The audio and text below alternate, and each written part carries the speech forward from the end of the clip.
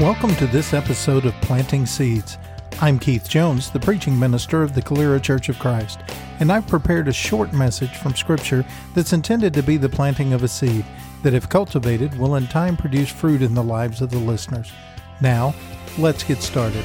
The Lord bless and keep you. May His face shine upon you and be gracious and give you peace. On this episode, we'll begin a study of the book of Galatians from the New Testament. If you have a Bible with you, turn to Galatians chapter 1 and follow along while I read. Paul, an apostle, not from men nor through man, but through Jesus Christ and God the Father, who raised him from the dead, and all the brothers who are with me, to the churches of Galatia, grace to you and peace from God our Father and the Lord Jesus Christ, who gave himself for our sins to deliver us from the present evil age, according to the will of our God and Father, to whom be the glory forever and ever. Amen. I am astonished that you are so quickly deserting him who called you in the grace of Christ and are turning to a different gospel. Not that there is another one, but there are some who trouble you and want to distort the gospel of Christ. But even if we, or an angel from heaven, should preach to you a gospel contrary to the one we preach to you, let him be accursed. As we have said before, so now I say again, if anyone is preaching to you a gospel contrary to the one you received, let him be accursed. For am I now seeking the approval of man or of God? Or am I trying to please man? If I were still trying to please man, I would not be a servant of Christ. For I would have you know, brothers, that the gospel that was preached by me is not man's gospel. For I did not receive it from any man, nor was I taught it, but I received it through a revelation of Jesus Christ. For you have heard of my former life in Judaism, how I persecuted the church of God violently and tried to destroy it. And I was advancing in Judaism beyond many of my own age among my people. So extremely zealous was I for the traditions of my fathers. But when he who had set me apart before I was born, and who had called me by his grace, was pleased to reveal his Son to me in order that I might preach him among the Gentiles, I did not immediately consult with anyone. Nor did I go up to Jerusalem to those who were apostles before me, but I went away into Arabia and returned again to Damascus.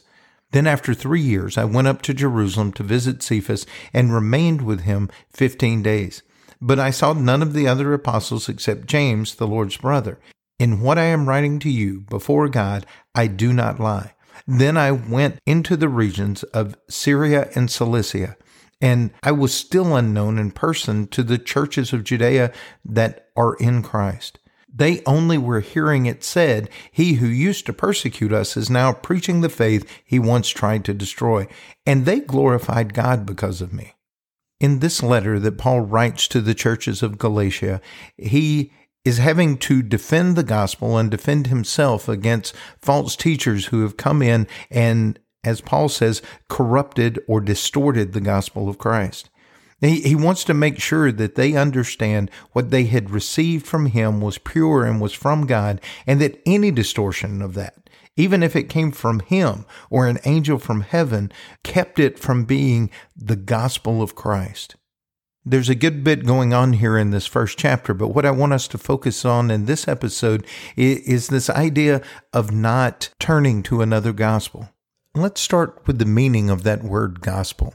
It literally means good news and is intended to be a proclamation from someone that would delight the hearers of the message. Jesus, his apostles, his disciples all talked about his ministry, his death, his burial, his resurrection, his ascension to the right hand of God to be King of the universe as good news for mankind. Paul wanted to make sure that the churches in Galatia were not buying in to other things that people were calling good news, like their political leaders. The Caesars would often make proclamations about what was going to happen or what would happen in the near future, and they would claim that it was good news for the subjects of their kingdom. There was also the good news of the false teachers that Paul is directly addressing in this letter. Teachers who were saying to Gentile Christians that they weren't really Christians because they had not become Jews first, that if they would become Jews, then Jesus could be their king, and that was their good news. But Paul wanted to make sure that they understood that the good news he had was not a way to convince people to act like him or accept what he had always done. The good news he brought, he had actually received from Jesus and went directly against what he thought and imagined and expected up to that time. It was a good news that had been affirmed by the apostles, those who had been sent out by Jesus himself. And it was a good news that had been applauded by the Christians in Jerusalem.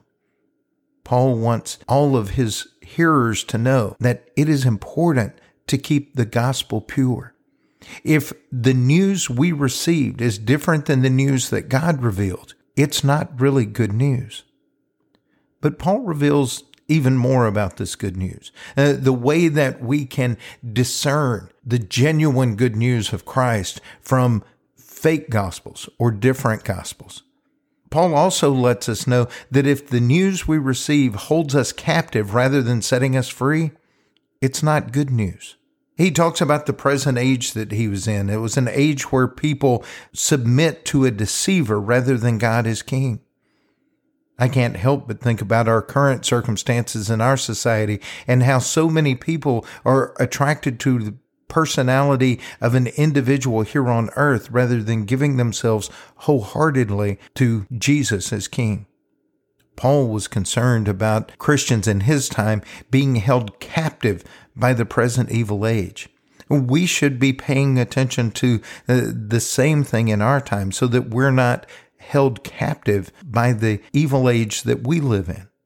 An age where human rulers feel that they have maybe the same status as God, that they can compel people to act a certain way or behave a certain way strictly by their edict. It's certainly what Paul was going through in his time as he lived under a maniacal dictator. But there are even times, I think, in our country where we feel like government is bestowing edicts on us as if they are the final authority. But ultimately, Paul lets us know that the issue with the age he was in was that it was an age ruled by people and their desires. And there were Christians who were buying into that and listening to the rulers and their desires rather than listening to God. And it was keeping them trapped in their sin. And a good news that holds us captive rather than setting us free is not good news. Paul describes it as a false gospel.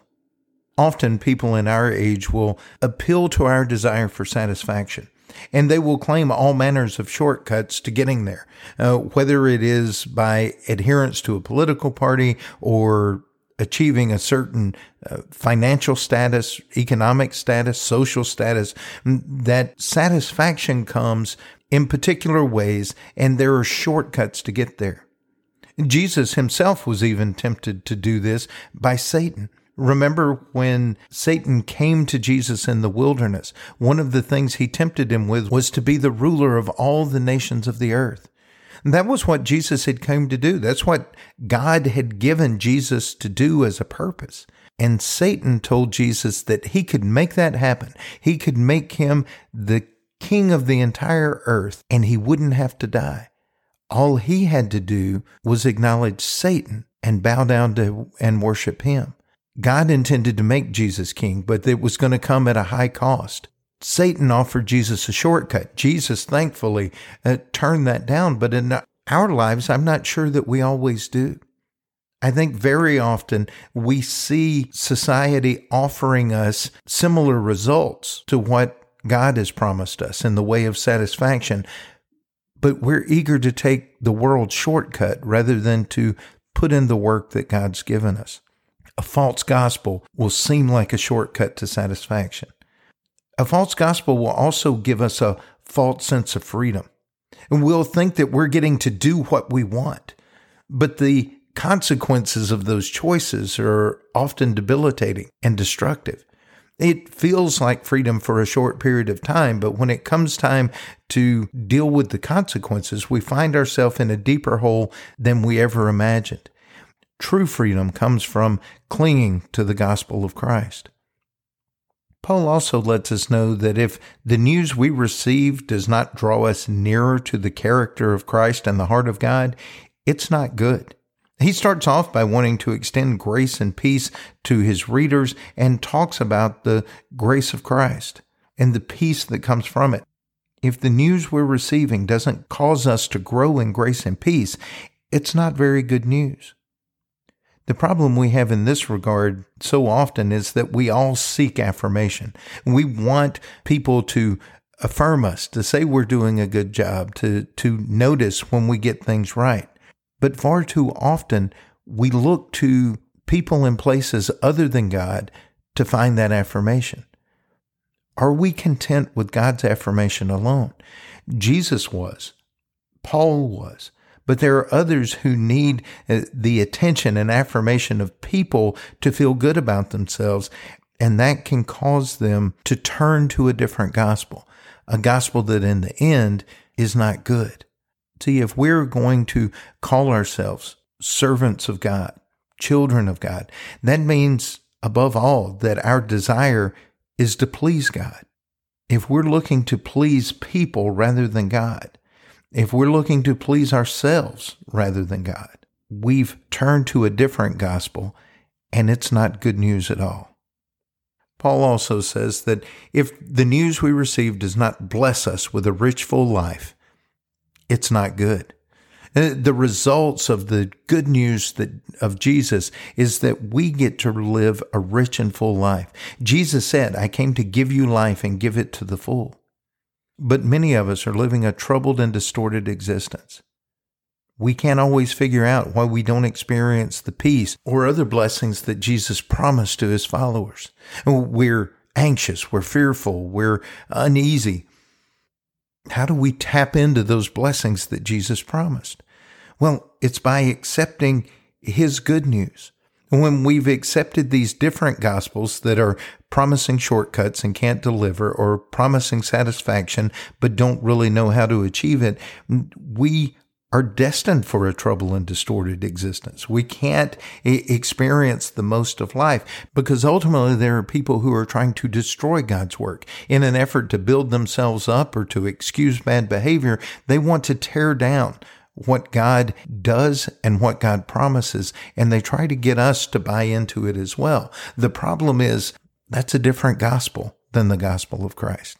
It's not good news at all. What Paul wanted his listeners to hear was the good news of Christ, because it does bring grace and peace to all who accept it. Thank you for listening. You can find more of these messages on our website, CaleraChurchOfChrist.org, or subscribe to the podcast on your favorite podcast app. You can also like us on Facebook and follow us on Twitter.